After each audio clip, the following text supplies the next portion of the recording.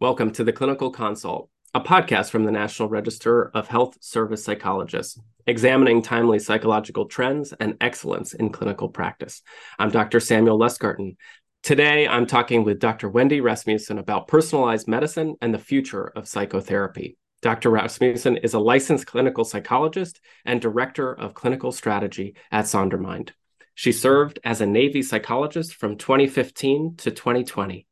Upon leaving active duty service, she sought roles that would support her passion for making mental and behavioral healthcare more accessible through innovation and technology.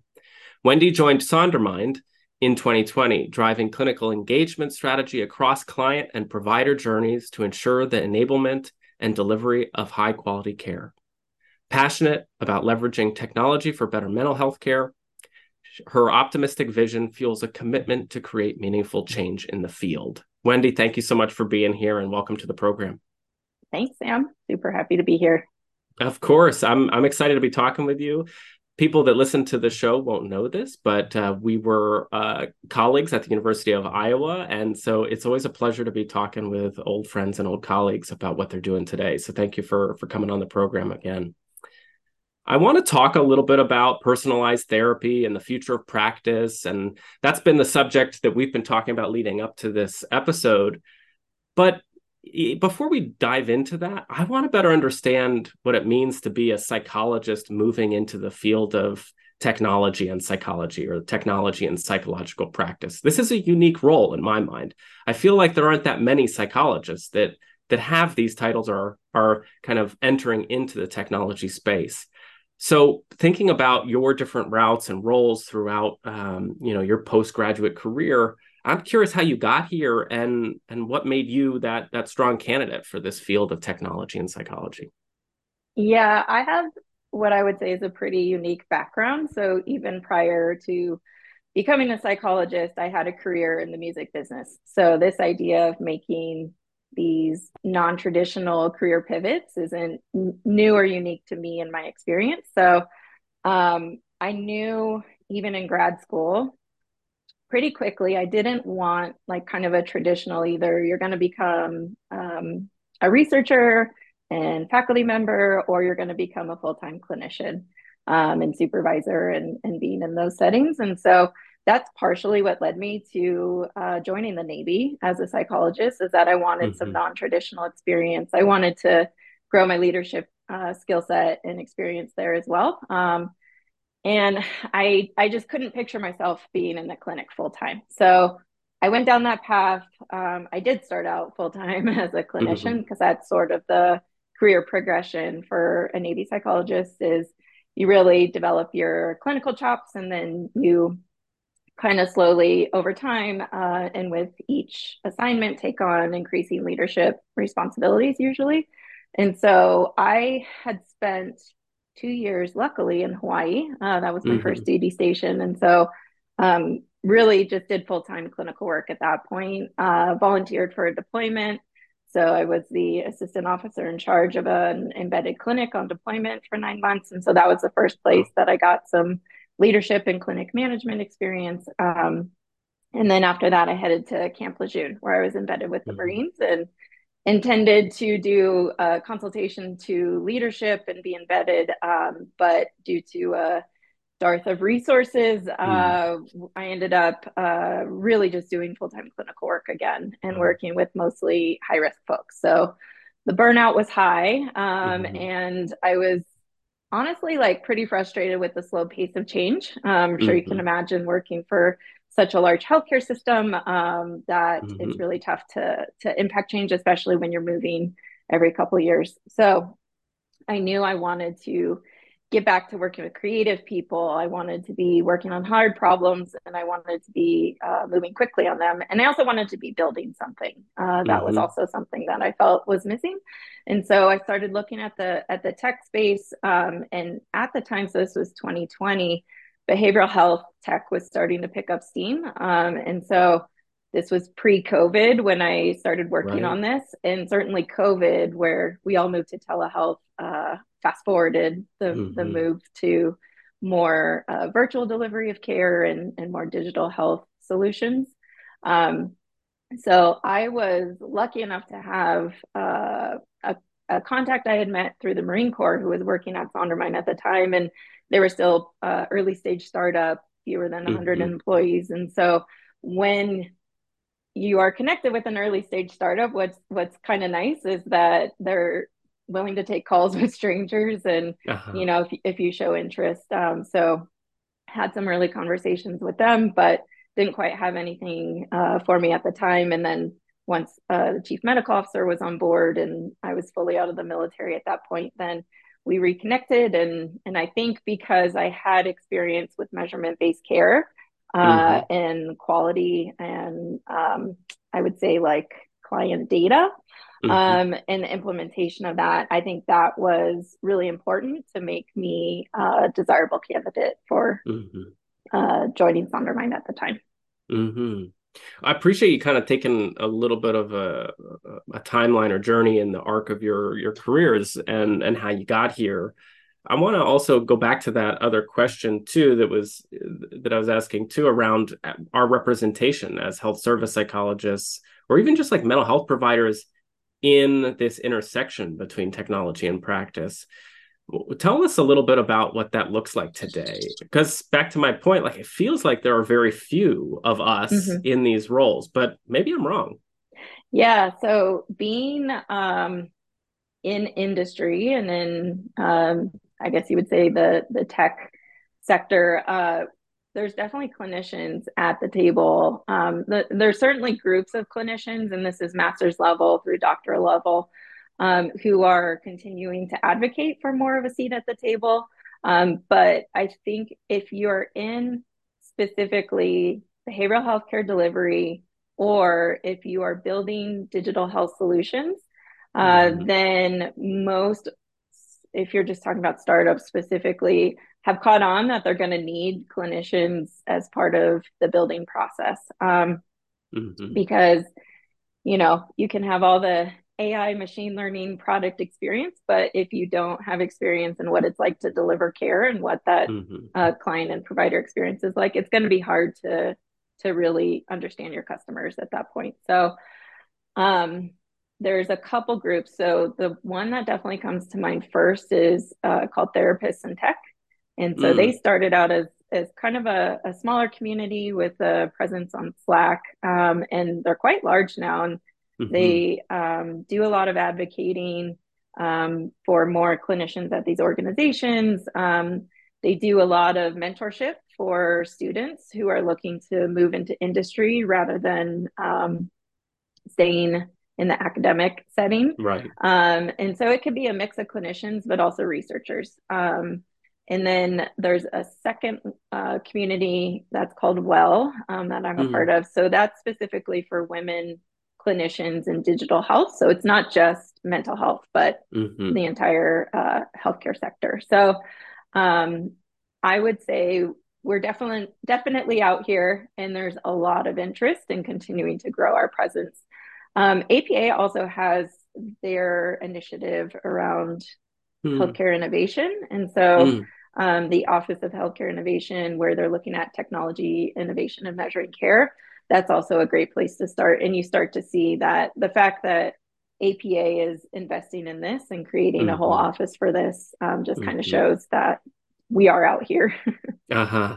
I already feel like I'm saying the phrase, back in my day. But Yeah, and that's not that long ago, right? But back in graduate school, and I'm sure you can relate to this, the resources you're talking about just didn't exist. that's right. I Yep. I don't remember therapists in tech. Even though I identify as a man, I don't recognize well. It seems like a lot of these things have changed, and there's been a lot of progress in the last, like, let's say 3-4 years Yes. to grow and have clinicians join these companies, organizations trying to better care through technology. Yeah. And I think clinicians are catching on that we need to be able to speak the language of the business leaders that we're working Mm-hmm. with. Um, Mm-hmm. we can't expect them to become psychologists. We Mm-hmm. can't expect them to become clinicians. And so part of our skill set, and I think we'll get into this more in a bit, but part of the skill set that's going to be necessary is understanding how to like what do business leaders care about as they are Uh-huh. growing their businesses, and how does mental health or behavioral health or the things that we know about drive business outcomes as well. Well, let's go there. You talk about the skill set. So what does make up the skill set that's going to be really attractive to an employer in the tech space? So I would say a couple things. I think data literacy is what stands out most. So I know as therapists, we love to live Mm-hmm. in the gray area. I often joke with colleagues when they ask me for, my professional opinion on something. Mm-hmm. I like to joke that my initial response is always it depends. Mm-hmm. Of And course. so uh, business leaders and folks in product and engineering and who are building these things, they want to know that the recommendations you're making are rooted in evidence. And so Mm-hmm. we are, I would say, we do have a good training and background in this, given that we learn how to critique research and critique studies. And so I think we are also bought into needing evidence for our Mm-hmm. recommendations. What is different, though, that I had to learn is things like um, if you're going through larger pools of data and Mm-hmm. using that to drive decisions, like what are your hypotheses? What are you looking at?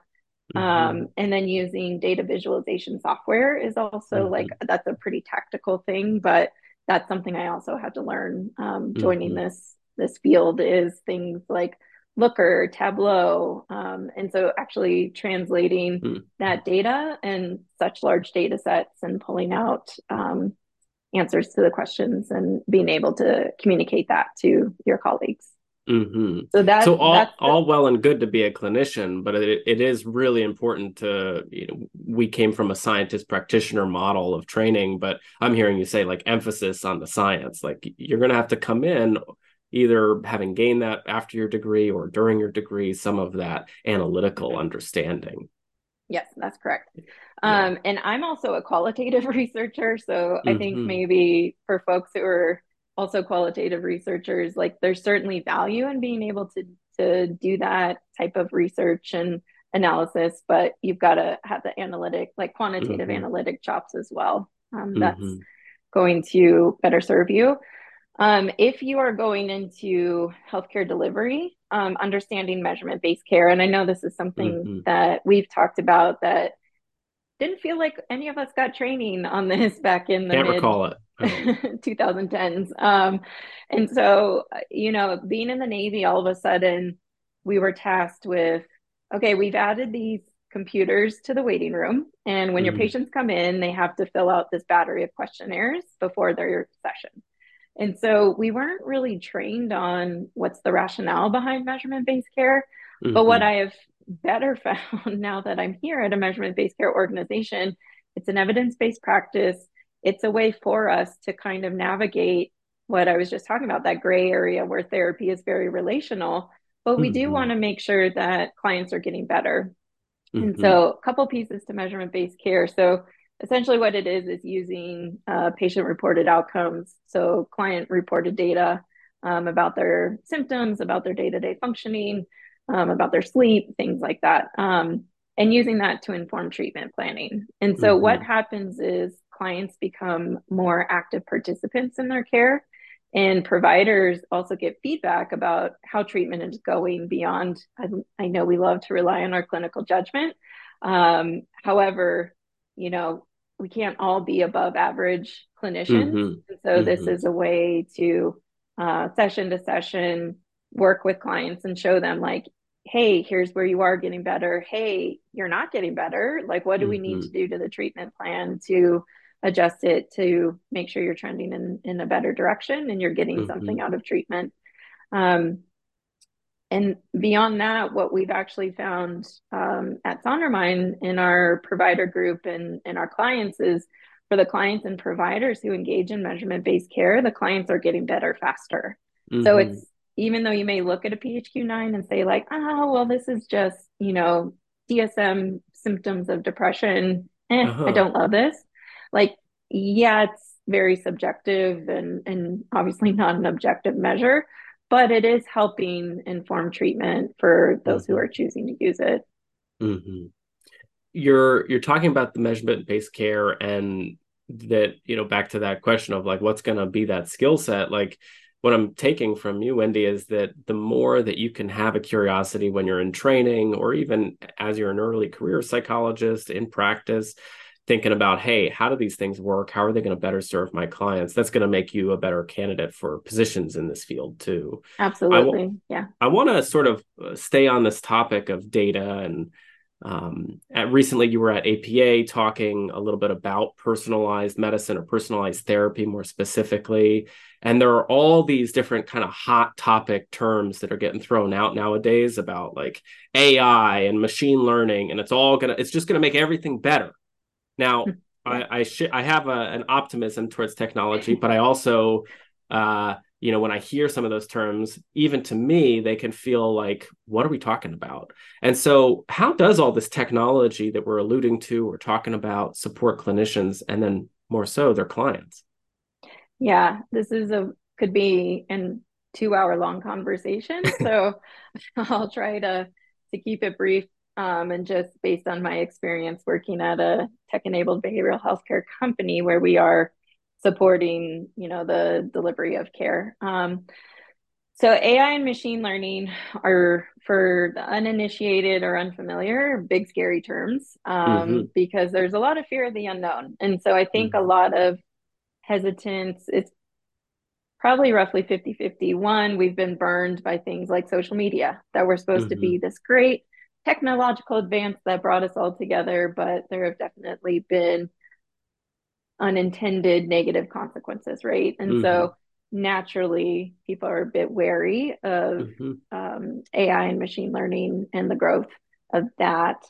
So I think that being skeptical is good. There's definitely ways in which this could go sideways, and being knowledgeable about things like asking about, okay, what's an organization's approach to data privacy? What's an organization's approach to decreasing bias? So, Mm-hmm. and then also security. Are we Mm-hmm. making sure as we're transmitting client and provider data that it's remaining secure? Mm-hmm. Um, I do see the optimistic part of me sees AI and machine learning and other sub topics of AI uh, doing a lot of good too. So what we have seen, so we do have machine learning as part of our matching algorithm. So people come to us looking for a therapist. We partner with providers in private practice, and then clients are able to use their insurance if they want to pay for care. Mm-hmm. And so, what our matching algorithm does is it takes into account a client's location, what they're looking for help for, and then our machine learning algorithm will match them with therapists with availability who are in their Mm-hmm. area, take their insurance, and specialize in what they're looking for help for. Mm-hmm. So, with that, we've been able to get people into care with a private practice therapist in, on average, 7 to 10 days from the Wow. time of requesting a match. So, getting, Mm-hmm. for example, to our website to getting into their first session. And Mm-hmm. so, anyone in private practice who has their Psychology Today page up and are, waiting for clients to come to them and doing a lot of marketing, or therapists who have a long waiting list and Right. continue to have people coming to them. This is a much better experience because we're able to get clients to the right therapist in a much more timely manner than Mm-hmm. otherwise.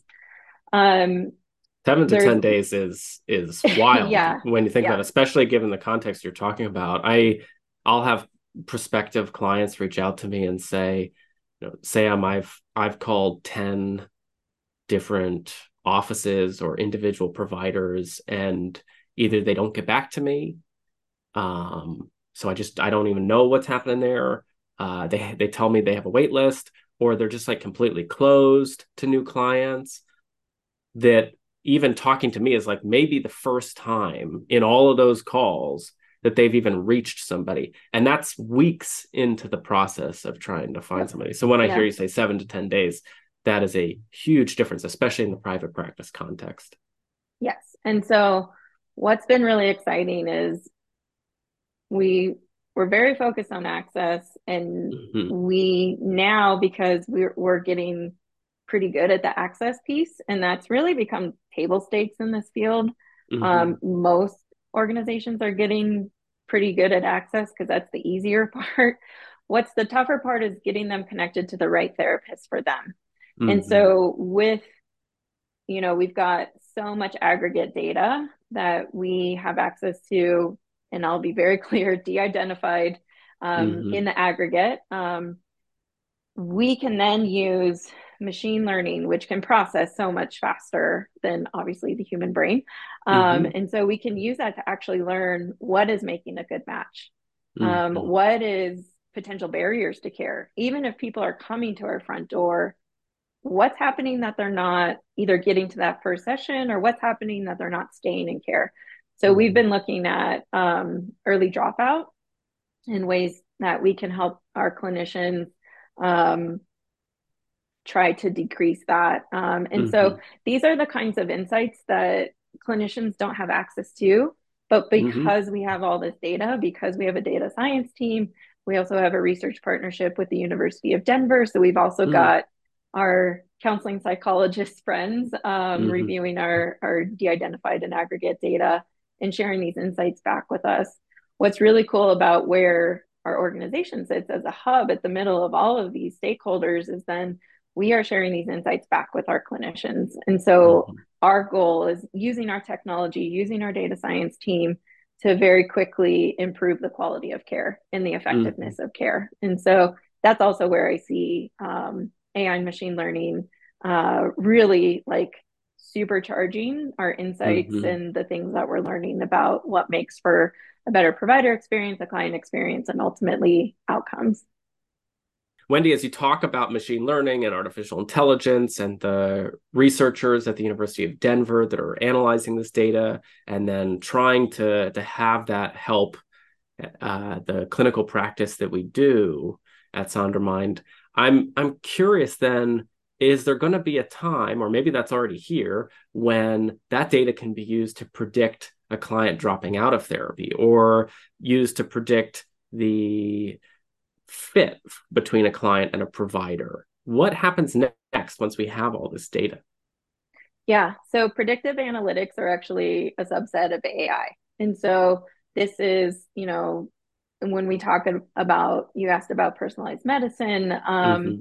or what we're, personalized behavioral health care, it is going to help us having this volume of data. It is going to help us better predict what treatment is going to work for whom, what type of Mm-hmm. therapist client match will be the best.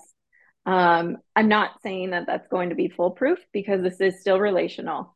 But if Mm-hmm. we can increase the odds that the matches that we're making are going to lead to a good relational fit, Right. then that's all the better for quicker access to care, clients Mm-hmm. staying in care, and ultimately getting better.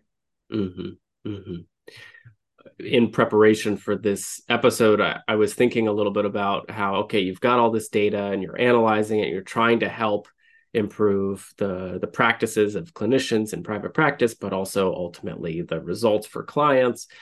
And it made me think about this newer book that's out by Scott Miller called Better Results. And the premise that I've come to understand is like some providers actually can and do improve their performance. It's not necessarily the default. If you look at the data of a bunch of providers over years of practice, they're not necessarily moving up or down. Some actually do get worse over time, but they're not necessarily. It's very kind of hard to see. But what Scott Miller and their team talk about is this idea that there are providers that are actually getting better, and here's what they do.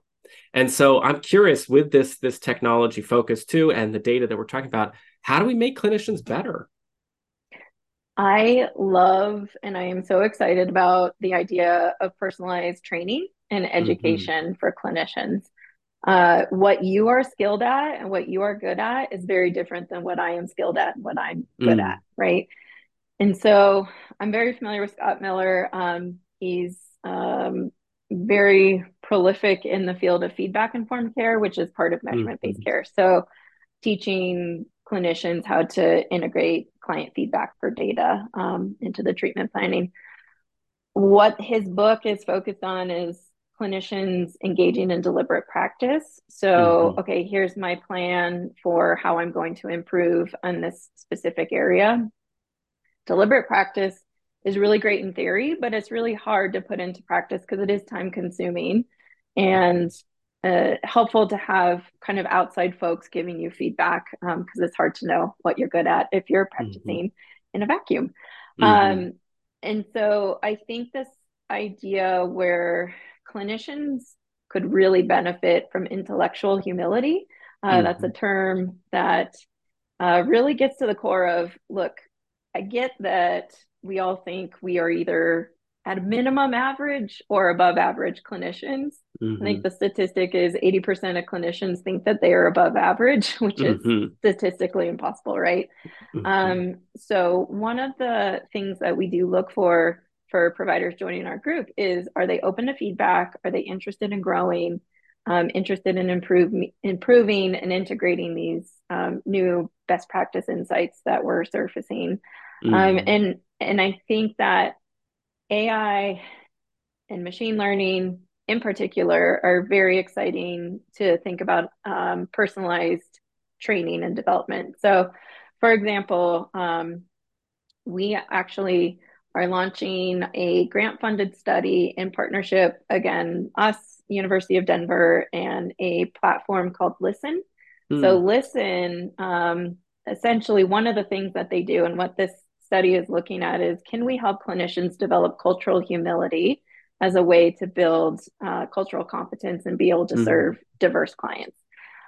So what Listen does is they have essentially, you go onto the platform, which is the website, you watch videos of mock clients, and Mm-hmm. then you record yourself. This is what I would say next in this Mm-hmm. situation. Their AI then gives individualized feedback that says, hey, here are parts where you did really good on X, Y, and Z. Here's where you Whoa. could have done better on A, Uh-huh. B, and C. And Mm. so we're looking at that specifically for, can we help clinicians develop cultural humility? And Mm-hmm. so I think this is amazing because think about Mm-hmm. cultural humility and developing cultural competence is a very vulnerable position for clinicians to be in because they're Totally. very afraid of saying the wrong thing in front of other Mm-hmm. people. So if you Mm-hmm. can be more honest and work on that in the privacy of your own office or your own home, I think we're Mm-hmm. actually going to see a lot better results. The cool thing about the recordings too is that we can then, that's a whole bunch of data in and of itself. Like, are we Mm-hmm. seeing clinicians actually getting better in this skill set as they practice through these videos? So very Mm-hmm. exciting. That's just one example, but think about if you were in a platform seeing clients, like AI can pull up, if you're even thinking about a specific client, like, how am I doing with this client? Like, Mm-hmm. AI could go through your previous session notes. It could go through the PRO scores, patient reported outcomes. Mm-hmm. Eventually, I imagine there's going to be wearable data that Mm-hmm. clients opt into sharing. So, has this person sleep or heart rate variability? How has that Mm-hmm. been since their last session? And so all of Mm-hmm. this will kind of come together, share with the clinician. And then if the clinician's struggling with, kind of specific sets of clients, we can do some personalized training back with them. So Mm-hmm. that's what in the future, very Wow. exciting stuff, but an example of the way that we can make this a personalized experience for clinicians as well. Right. Yeah, Wendy, as you talk about it, I'm thinking about for my dissertation how I paid people to transcribe it. But you're talking about the transcription that is automatically happening on the fly because of the language processing. Yes. And what Yep. I'm thinking about is how, wow, so we could kind of train that to detect an intervention in a transcript. So, Yes. okay, Sam used, and I'm going to go with the most fundamental one we do on a regular basis, which is like empathic listening. Okay, Mm-hmm. there were some Yep. like reflections of feeling or reflections of content here, and like showing empathic listening and being able to highlight that that's happening in this part of the transcript. And then even being able to say, like, hey, evidence suggests that by implementing or using this kind of intervention in this moment can be really effective for your client. Now, kind Yes. of inspiring you to think creatively or just opening up your mind to what you could intervene with. Because I know for myself, being siloed as I am in private practice, I can kind of just like get into this groove of doing what I know. And sometimes even there Correct. are things Yeah. that I know that kind of fall by the wayside. So having that reminder of like, hey, this is a good moment for this kind of intervention would be really helpful for my practice too. So it's getting me inspired. Yeah. So Yeah. clinical decision support tools, that's another big Mm-hmm. area. So based Mm-hmm. on what the client is reporting, what's in your session notes, their frequency of treatment, are they missing sessions? Mm-hmm. What's their diagnosis? Things like that. Like that can all sort of come together, and then we could surface within a platform, hey, this is the like next thing that you should consider. Like we're Mm-hmm. never, I think it would be very unethical to say you need to do this Right. next. Right. But say you've got a client who PHQ-9, severe depression on question 9 is a 2 all of a sudden, so Mm-hmm. suicidal ideation. Um, a clinical decision support tool might say, hey, don't forget to do a thorough risk assessment. Don't forget to Right. do a safety plan. This is what a Right. safety plan looks like if you've never done Mm-hmm. one. Um, I, I think the biggest thing with education and training when people are already in practice is there's a tremendous amount of variability of Mm-hmm. training that people got. So whether they were in a master's program and it was 2 years, or they're in a PsyD or PhD program and it's 5 or 6 years, tons Mm-hmm. of variability in Mm-hmm. what people, I think, know how to treat and best practices. It's also really hard to stay on top of all the emerging best practices. Mm-hmm. And so this is another way where AI can very quickly pull from what is already known. So you can Mm-hmm. train, for example, generative AI is based on large language models, and it's combing through all of the data in the large language model and saying, based on what you typed in or what you asked, this is what I think the answer is. Mm-hmm. It's not some like a scary like premonition, Right. all knowing, all being thing. Mm-hmm. It's just a predicting what it thinks the answer should be.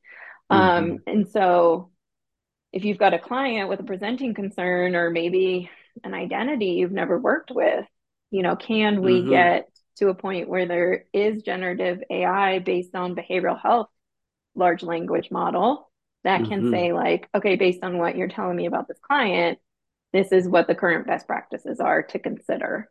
Mm-hmm. Absolutely. Absolutely. I'm picturing some of my supervisors way back in the day who would have handouts like at their side, or a Yep. file cabinet that they could pull from when there was something relevant that was happening in session.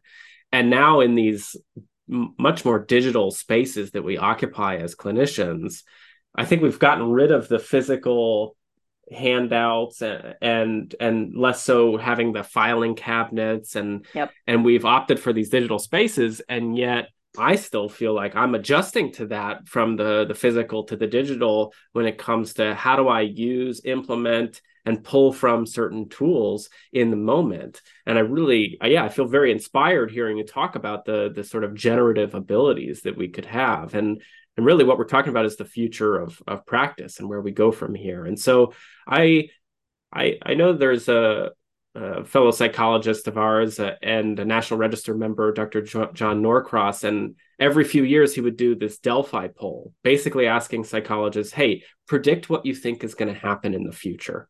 What's going to happen next in our field?" And back when we were in graduate school, those Delphi polls were pointing out, hey, a lot of clinicians are saying technology, whether that's using smartphones or assessments that are sent somehow over some website. People didn't even know what it would be exactly, but they were saying, hey, technology is going to be more present in the future of our practice. And my gosh, were those respondents right? And they didn't even realize how soon they would be right, Yeah. given Yeah. COVID and how this changed our practices so radically. So I want to kind of just talk with you about how you all see the future of practice, whether that's from your own standpoint, Wendy, or as a representative of Sondermind. Yeah, I think you're right that technology is going to continue to speed up the rate of change. I think Hmm. it's going to continue to make care more accessible. And I think that it has potential to help clinicians be more effective. And I think it also has potential to make the provider or clinician experience a lot better.